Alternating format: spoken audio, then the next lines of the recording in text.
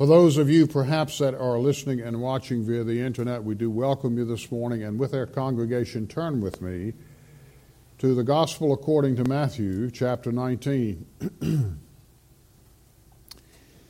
Matthew chapter 19. This is going to be our central focus this morning, verses 16 through 25, which I'm going to read, but we're going to be from chapter 18 through chapter 20. We probably will not finish chapter 20 this morning, or at least the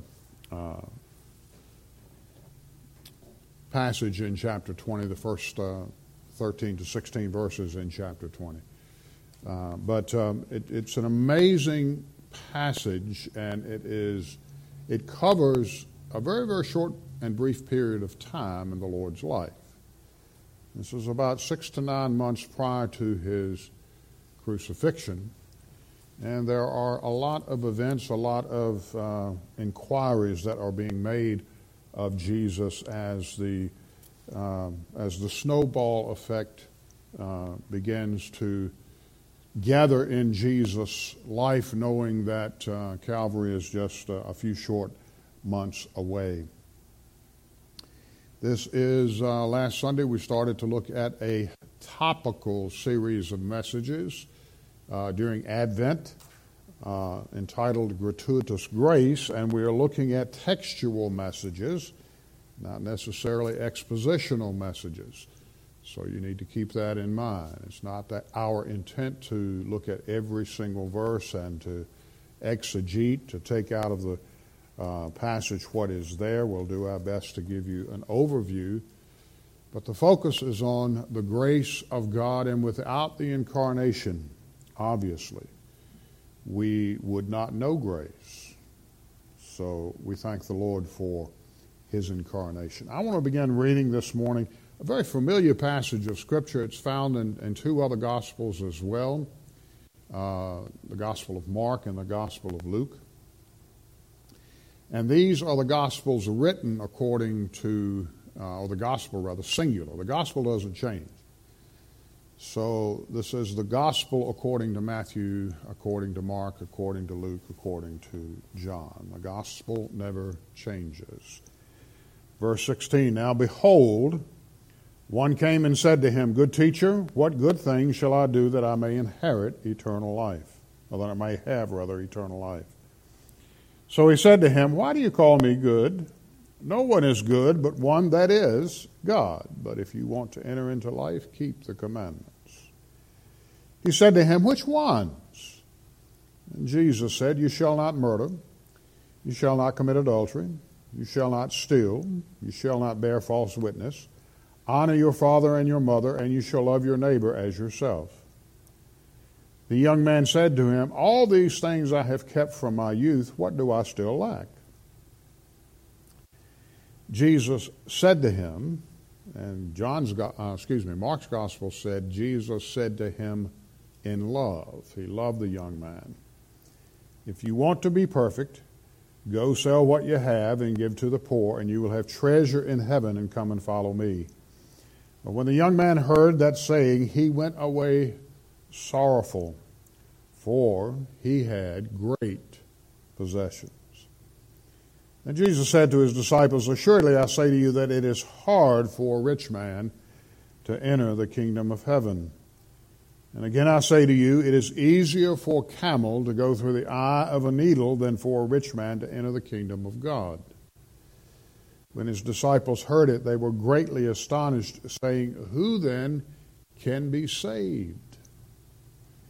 But Jesus looked at them and said to them, With men this is impossible, but with God all things are possible.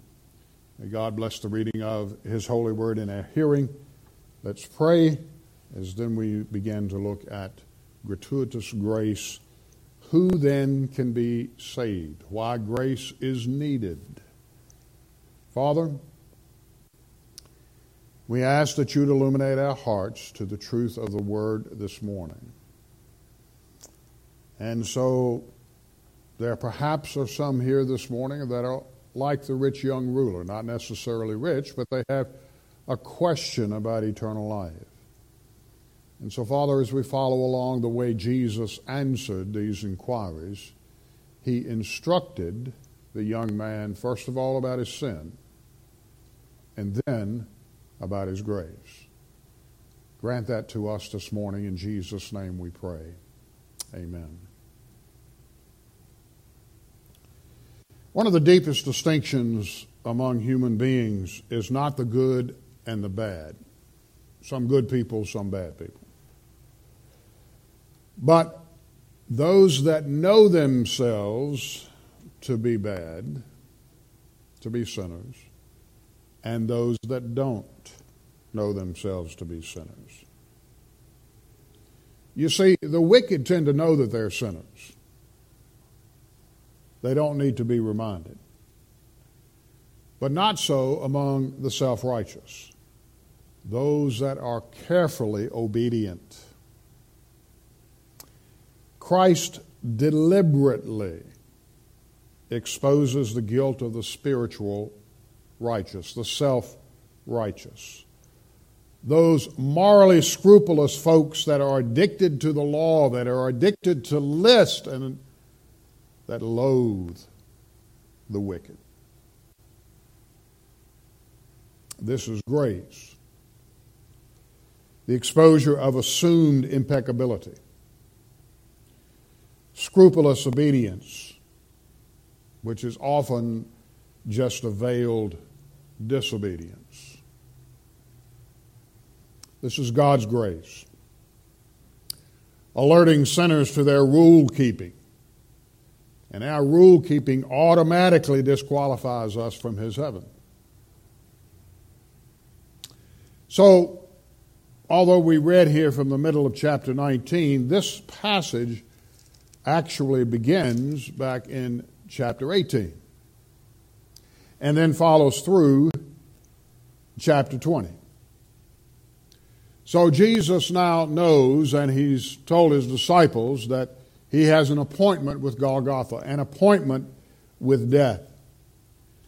And 33 years before, when He invaded this earth, He came as a vehicle of the grace of God.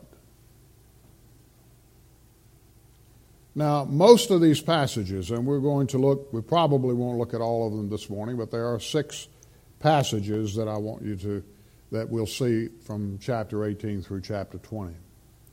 Most of these passages have to do with limits,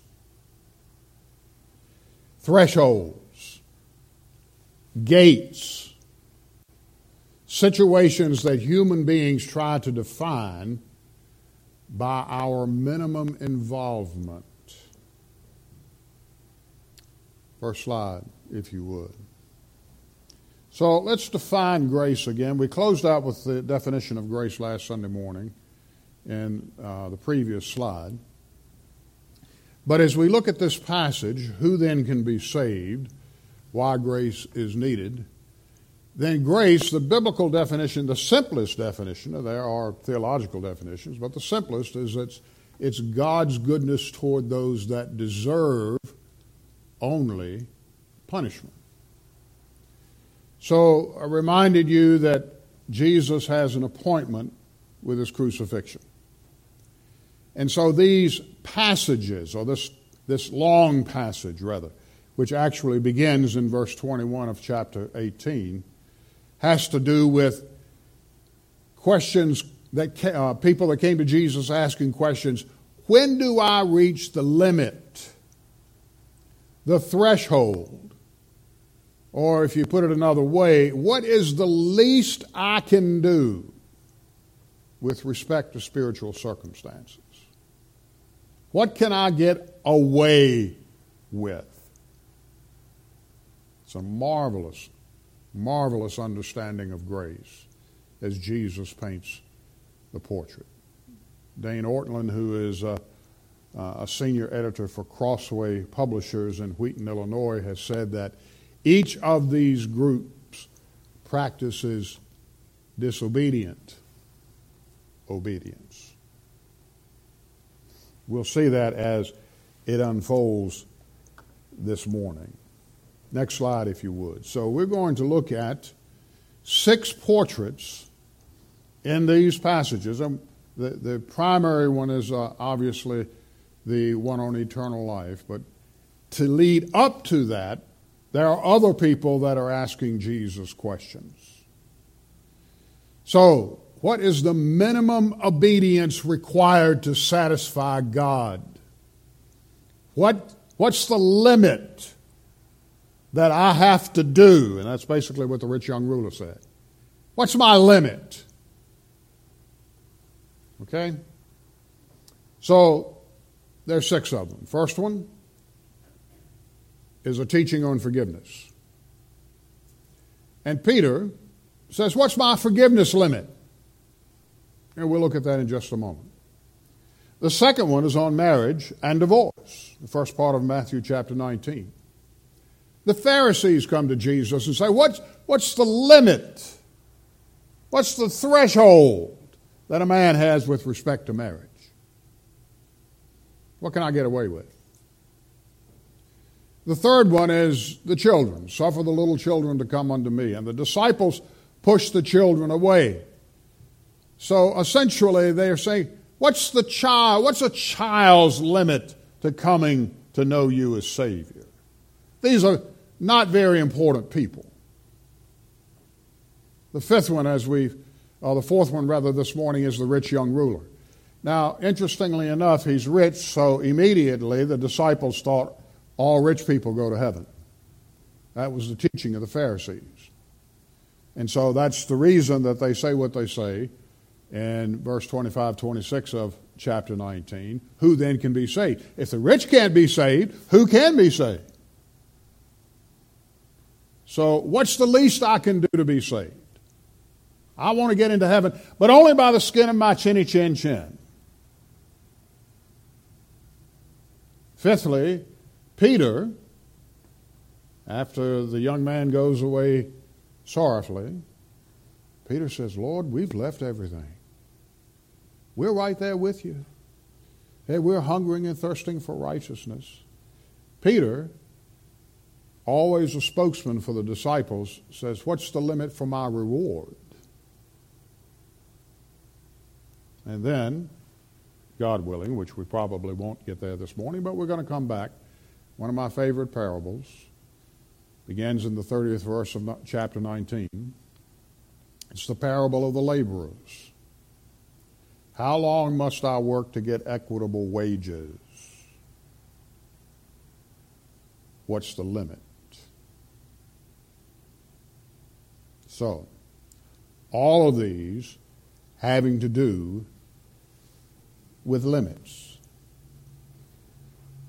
These are pertinent questions. Next slide. They are real questions.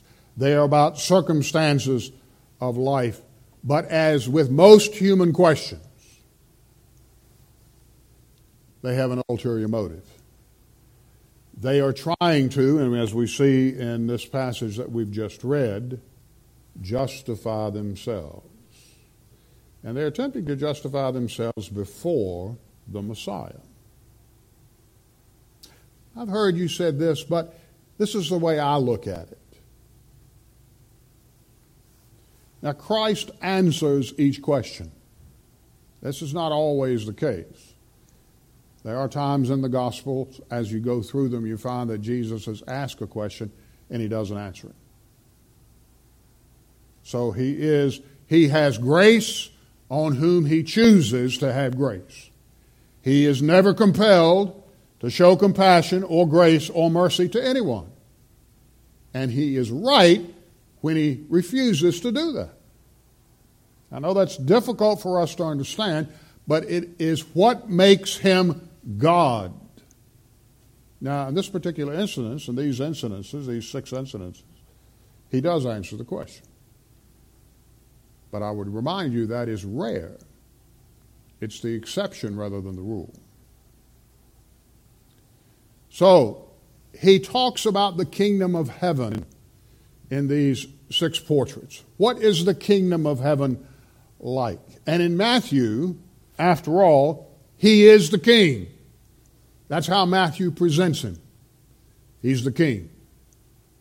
And so, look if you would at verse 23 of chapter 18. Look at what he's talking about here, the kingdom of heaven, the kingdom of God. Therefore, the kingdom of heaven is like a certain king. Look at verse 35. So my heavenly Father also will do to you if each of you from his heart does not forgive his brother his trespasses. The kingdom of heaven is this way, and this is how my Father looks at it. My Father governs and controls the kingdom of heaven. Look at chapter 19. And look at verse 14. But Jesus said, let the little children come to me, and do not forbid them, for of such is the kingdom of heaven. I'm the king. This is what heaven is like. Verse 23, which we've just read. Jesus said to his disciples, assuredly I say to you, it is hard for a rich man to enter the kingdom of heaven. And again I say to you, it is easier for a camel to go through the eye of a needle than for a rich man to enter the kingdom of God, the kingdom of my Father. I'm the king. My Father reigns in heaven, and he has dispensed to me the instruction to teach you folks about heaven. Look at verse 28. Jesus said to them, assuredly I say to you that in the regeneration, when the Son of Man sits on his throne of his glory, you who have followed me will also sit on 12 thrones, judging the 12 tribes of Israel. You're going to heaven, Peter. I don't know if Peter grasped this or not, but that's a marvelous statement. That's an assurance. That's a promise from Jesus Christ. And when you do, you're going to sit on the thrones, but it's not going to be like you think it is, Peter. And that's why we have the parable of the laborers in chapter 20. And in chapter 20 and verse 1, he says, for the kingdom of heaven is like a landowner. So in chapter 18, the kingdom of heaven is like a certain king. And here, the kingdom of heaven is like a landowner. So let's go back and briefly we'll look at these limit questions. What's my limit? What can I get away with? Chapter 18, verse 21. Then Peter came to him and said, Lord, how often shall my brother sin against me and I forgive him? Up to 7 times? Is that my limit? And Jesus said to him, I do not say to you up to 7 times, but up to 70 times 7. What's my limit in forgiveness? And so Jesus does an amazing thing, as he always does. He teaches with a parable. He teaches Peter with a parable here, and he teaches Peter with a parable in chapter 20. So this passage, chapter 18 through chapter 20, through the middle part of chapter 20, is bracketed by 2 parables. And a parable is an earthly story with a heavenly meaning. And I'm not going to read the entire parable, but what I want you to see here is he says the kingdom of heaven is like a certain king who wanted to settle accounts with his servants. Now, there's some commentators that think that Jesus is here talking about Herod Antipas, and there's a good possibility that he was. If you glimpse the kingdom of heaven, the way to compare it is you look at an earthly king. Antipas was an Idumean. He was not Jewish. We've talked about that many, many times. He was a half-breed. But Antipas's annual income, he talks about talents here. The annual income of Herod Antipas was 900 talents a year. Now, let's put it in common vernacular. Each year, he received as token of his dominion $2 billion. This is 2,000 years ago. I look about a congregation this morning, and I know we got wealthy people in here, but none of you get a $2 billion tribute a year. The kingdom of heaven is like a certain king. And then Jesus kind of portrays how Herod Antipas would have acted. And when he had begun to settle his accounts, one was brought to him who owed 10,000 talents. Now, you do the arithmetic, and 900 talents is 2 billion. Then we're talking trillions, maybe even quadrillions. In other words, this man could never have paid this debt. And so we go down through all of this, and we find that he sends out one of his stewards, and the verse 28, but that servant went out and found one of his fellow servants who owed him 100 denarii, which is, a denarii, by the way, is a good wage, and we'll see that in chapter 20. It was a wage paid to a Roman soldier. It was also wages paid to craftsmen. The day laborers in chapter 20 are not craftsmen. They're just guys that have strong backs and weak minds. So 100 denarii was could be about a year's wage. So he came to him, and he laid hands on him. He took him by the throat, and he said, "You need to pay me what you owe me." Now, the king had just exonerated him of an unbelievable debt. And he, showing no mercy whatsoever, takes this man and throws him in prison. Verse 30, and he would not, but went and threw him into prison till he should pay the debt. And so this happens and occurs a couple of times. Verse 34. Verse 32. His master, after he had called him, said to him, "You wicked servant." And indeed he was. You say he didn't know that he was wicked. But, as I said at the beginning, there are those people that don't think they're wicked. But this man was. Rich young ruler is wicked. The disciples are wicked. Everyone in these vignettes, in these portraits, is wicked, save Jesus. That's where grace comes in. We're sitting here this morning and we're decked out. Church looks beautiful. We don't think that.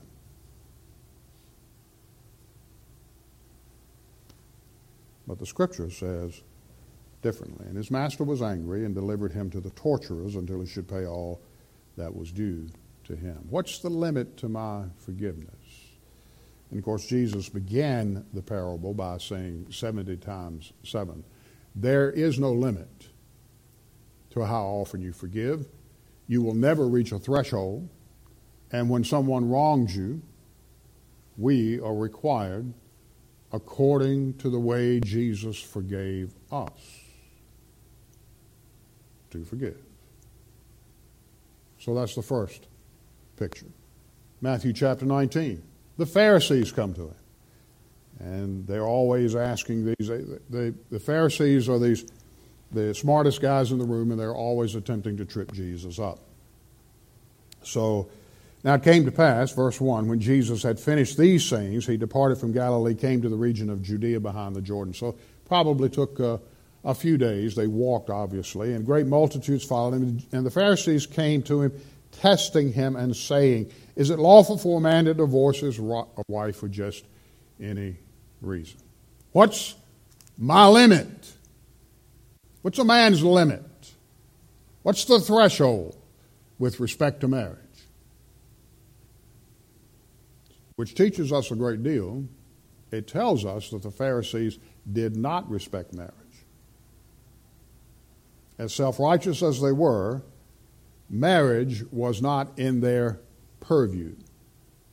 And so they're asking Jesus with the expectation that he's going to exonerate them if they choose to say, "I divorce you, I divorce you, I divorce you." But the Lord doesn't. Verse 7, they said to him, "Why then did Moses command to give a certificate of divorce and to put her away?" And then Jesus says here, he points out sin. Peter, your sin is that you've put a limit on your forgiveness. Pharisees, your sin is that you have a hardness of heart. Permitted you to divorce your wives, but from the beginning it was not so. And I say to you, whoever divorces his wife, except for sexual immorality, and marries another, commits adultery, and whoever marries her who is divorced committed adultery. Now his disciples get this. His disciples are with him. And it shocks them. Wow. If such is the case with a man and with his wife, it's better not to marry. They take a very literal view of what Jesus said, and they should have. Now, obviously, divorced people can be forgiven, and divorced people can have great marriages. That's not the issue. The issue is, this is what my Father expects. And it's up here. It's a limit you cannot reach. Now, the disciples understand what he's saying in verse 10. Look across to verse 25. When his disciples heard it, talking about the camel going through an eye of a needle, it's impossible. They were greatly astonished, saying, who then can be saved? They said here, it is better not to marry. And now they say, well, who can be saved? This is impossible. Jesus said, yeah, you're right.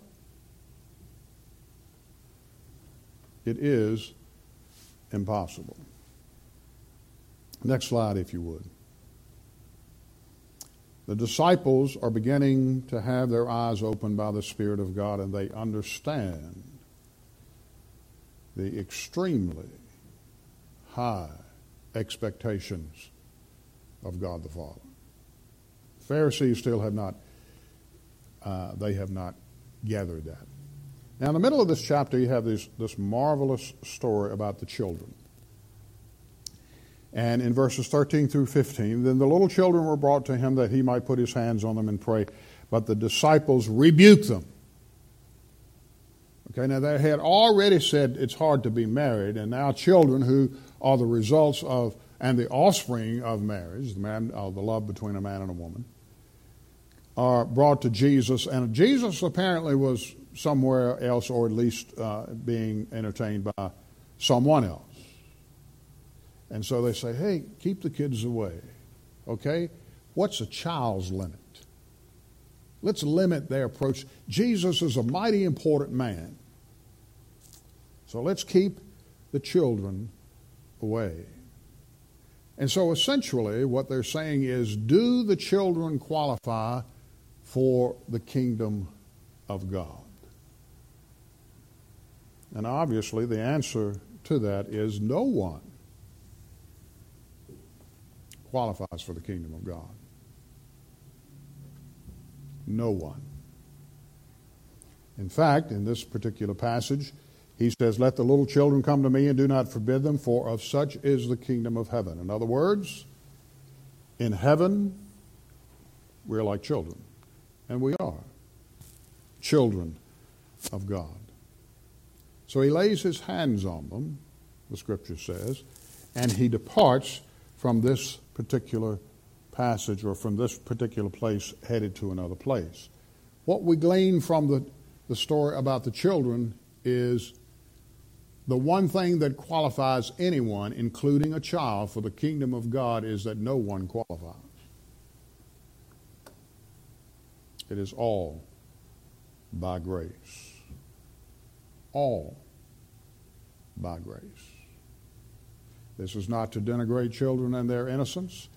It is the teaching that Jesus explained to his disciples. We've had children, had grandchildren. I wouldn't denigrate any of them. However, I do know this. My children, our grandchildren, don't go to heaven any other way than by grace. And yours too. It's all of grace. So let's take some time and look over the next few minutes at this marvelous passage, this marvelous teaching that Matthew has given us here in the middle of chapter 19. Who then can be saved? Who can forgive?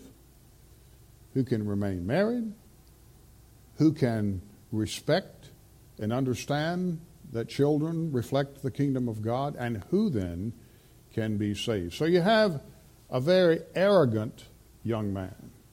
Now, the Bible describes him as a rich young ruler. So if that were the case, he was a ruler in the synagogue in this particular area. And if he were a ruler in the synagogue, he was at least 25 years old, and in all probability about 30 years of age. Jesus at this time was probably 32 to 33, so they're about the same age. And so Mark's gospel says that the young man comes running to Jesus, but he slumps away. He runs to Jesus and falters as he leaves with sadness in his heart. He asks a vital question. What must I do? What shall I do that I might have eternal life? Now, in the previous verses that we've taken a look at, the same question is asked in different ways. It's the picture for us. There's a concern that is raised by Peter about forgiveness. There's a concern that is raised about the Pharisees in marriage. And there's a concern that is raised by the disciples. And this is framed by Matthew in the approach of the rich young man to the Lord Jesus Christ. That's why he spends a great deal more time in this passage talking about the young man. So, he stresses the law. Jesus stresses the law. Now, we know the law doesn't save, but Jesus stresses the law. There's a reason for this. At verse 17, he says, "Why do you call me good?" Why are you referring to one as being intrinsically good? There is only one that is good, and that is God. Now, obviously, Jesus is not drawing the attention to himself, not at this particular point in time. He's getting the young man, first of all, to understand that he's going to list commandments, but he's going to avoid the first four, at least in the beginning. No one is good but God. You should know that. The disciples should know that. And so this young man comes to him, and he assumes at the judgment day he's going to make the cut. He's going to go to the board and in the gym class, and he's going to see he's made the cut. He is now on the basketball team, football team, baseball team, whatever, volleyball team. He will have made the cut. Look at me. I'm a ruler in the synagogue, and on top of that, I'm rich. So he pats himself on the back. Some commentators have said why this young man even came to Jesus is beyond. He must have been a Pharisee because he's trying to promote himself. Scripture doesn't tell us that, so that's conjecture, and we don't want to dwell on that. So Jesus starts with the law. And he starts with the law because the man has not a clue. Not a clue that the law is not the gospel. I pray that all of you here this morning understand that. The law of God is not the gospel. If you're listening and watching via the internet this morning, the law of God is not the gospel.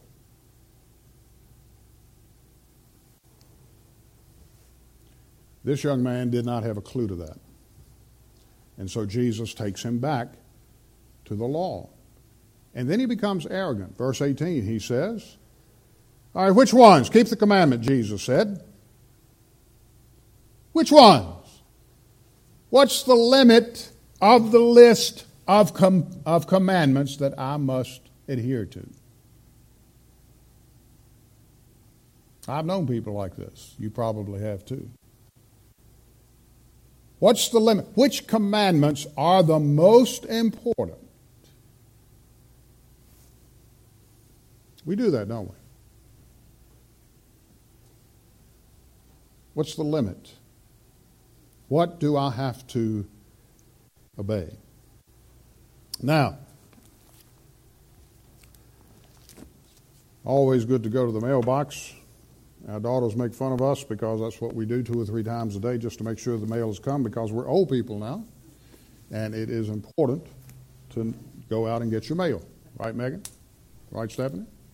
It's important to get your mail. AARP, you need to make sure you got AARP. You need to make sure the Medicare is paid for your bills, which I thank all of you that are still working for paying your taxes so that our retired benefits can continue. All God's people said? Amen. Amen. You work for 50 or 60 years, maybe you'll get it too. And I've received in the mail this week, and I don't know why I was singled out, but a series of papers with the title, "The Bible Teaches That All People Are Going to Heaven." And there's even a website. Of course there's a website. It's 2020. allpeoplegoingtoheaven.com, I believe. Let me make sure. And you can go look at it. I went and looked at it. Just don't believe it. All right? Yeah, allpeoplearegoingtoheaven.com. So you can't take that domain name. All right? And so I read through, it's an interesting read, but there's a Greek word for this, baloney. And I've read a number of things in my life, but I began, I was outlining, checking things, all this stuff. I said, I'm not going to spend my time. The man begins with serious assumptions or serious mistaken assumptions. And anyway, most people want to know how to get to heaven. This man never mentions grace at all. And the Mormons will never mention grace. It's all, what can I do? What's the minimum I can do? And that's where we are with this young man. You see, but these are not the right questions. What's the minimum I can do? The right question is, who will admit that they can't make the cut? And believe me, no one admits they can't make the cut until they are confronted with the Jesus of the Word of God. No one. You must be born again. What does that mean? Can I make the cut? No. Do you understand that we can never make the cut? Obedience is part of the solution, but it's not what Jesus is teaching here. Which ones are the most important? Now, if Jesus reiterates 5 of the 6 horizontal demands of the commandments, he doesn't start with the first commandment, first, second, third, or fourth commandment. He doesn't. And there's a reason for that. He had already told the young man, listen, there is no one good but God. So he had implied in his man, what a teacher Jesus is. What a masterful understanding of our human psychology.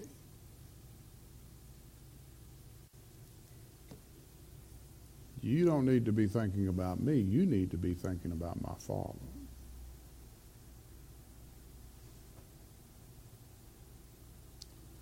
So he admits the vertical obedience to God, the first 4 commandments. And he stresses the horizontal demands of number 5 through 9, the ones that he lists there in verses 17 through 19. And then he includes, and you need to love your neighbor. Now, that's not the highest commandment. The Shema was, you'll love the Lord your God with all your heart, soul, mind, and strength. But he doesn't do that. And he omits the 10th commandment. And the 10th commandment is on coveting. As I said, What a masterful understanding of the sin that blinded the minds of this seemingly perfect young man. And verse 20, the young man said, I've kept all these from my youth. What do I lack? And so Jesus drives home the 10th commandment. I know where your heart is. Your heart is back here. And when your heart's back here, it's impossible to get to heaven. Now, this matters not whether you're rich or poor. Poor people can have their heart here too.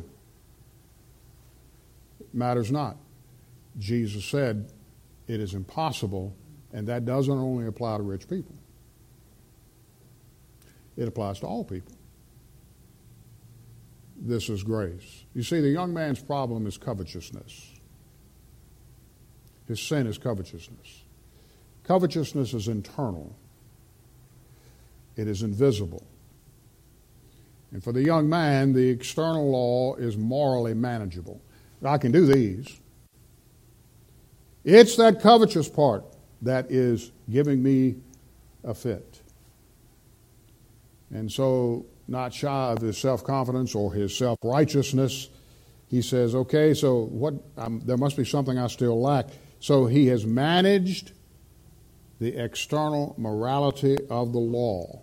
And he's brazen about it. I've done all these things. Jesus said, no, you haven't. There's one thing that remains. That's what Jesus says. He may be dealing with you this morning.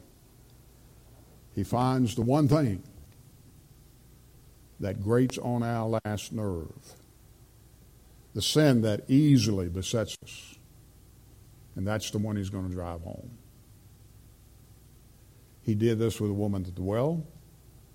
He did it with Peter. He's going to do it again with Peter.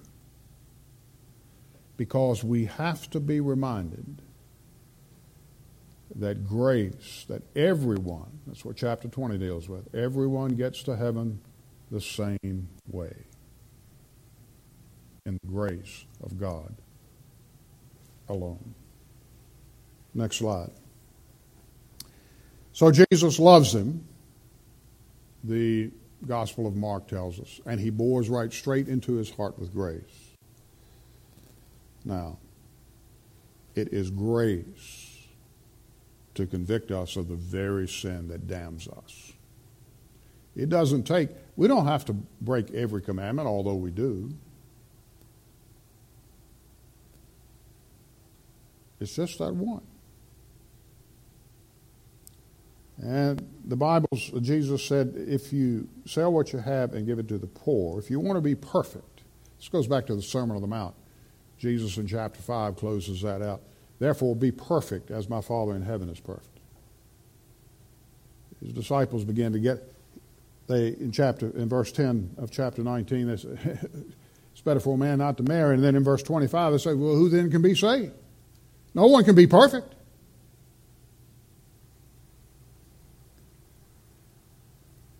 Give it to the poor, have treasure in heaven, come and follow me. And when the young man heard that saying, he went away sorrowful, for he had great possessions. And so he lovingly sets the rich man up to demonstrate his heart's idolatry. Your idol, your God, is your wealth. Was it necessary for the young man to give away everything he had? No. But Jesus pointed this out in his life as the sin, as the stumbling block, as the veil that blinded him from coming to salvation. He said, if you do this, you'll have eternal life. So what can I do? That's what Jesus said. This is what you can do. But he was unwilling to do it. Luther said there's no breaking of commandments number 2 through 10 without first breaking the first commandment. And that's what Jesus is inserting here. Your God is not the God that I talked about back in verse 17. Your God is your possession. Now, let's close this out this morning. We'll have to come back and finish the chapter next week, which I figured we would. So the disciples come to him. And Jesus turns. And twice he says the same thing. It's hard for a rich man to enter the kingdom of heaven. And then he says the same thing, but he offers an illustration. And there was no gate in Jerusalem that was too small and the camels had to squat and go through. That's not the interpretation of this. In fact, Jesus himself interprets it in verse 30, or verse 26 rather. It's an illustration. That's all it is. Camels cannot go through the eyes of needles. And so it's hard for a rich man to enter. And then the disciples, it dawns on them, okay, what's going on here? He says, if the disciples, when they heard it, they were greatly astonished and said, who then can be saved? That's the question. Who then can be saved? So Jesus looked at them and said, with men it is impossible, but with God all things are possible. So Jesus interprets what he means in his response to what the disciples asked next. Who then can be saved? So let's ask that question this morning. Jesus addresses the young man's deepest anxiety, his financial security. And the heart is convicted and he leaves like a petulant child. Thinking himself to be perfect, he slips away. And so, as Jesus instructs his disciples, he reminds them, it's worse than you think. Who can be saved? It's worse than you think. For no one can be saved except by grace. The word impossible there means it's unable to be done. It's the very same word that Gabriel told Mary. With God, with men it is impossible, but with God all things are possible. So, did Jesus hear that in the womb? Or did he already know it? It's worse than you think. But it's so much better. Go to the next slide. I think I didn't put this in my notes. No, that's for next one. But here's what he says. The rich young ruler, Peter, the Pharisees, the disciples are thinking intuitively. They're looking at their circumstances. And so what they're doing is they are naturally assuming that with moral management they will please God. They'll do the right things, not do the wrong things. They are rightly or they are wrongly assuming that they can domesticate the law. And they are wrongly assuming that you get what you work for, if you work for it, with great labor. That's what chapter 20 is about. We hear that probably daily in America. If you work hard. And so we take that in the material world and we bring it into the spiritual world. If you work hard.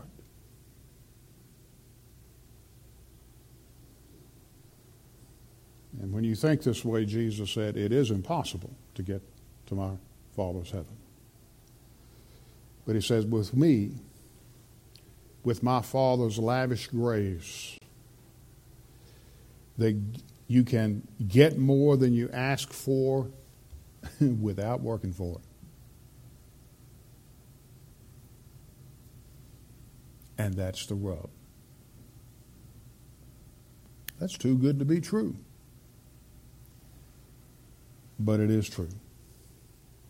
All things are possible because of the gratuitous grace of God.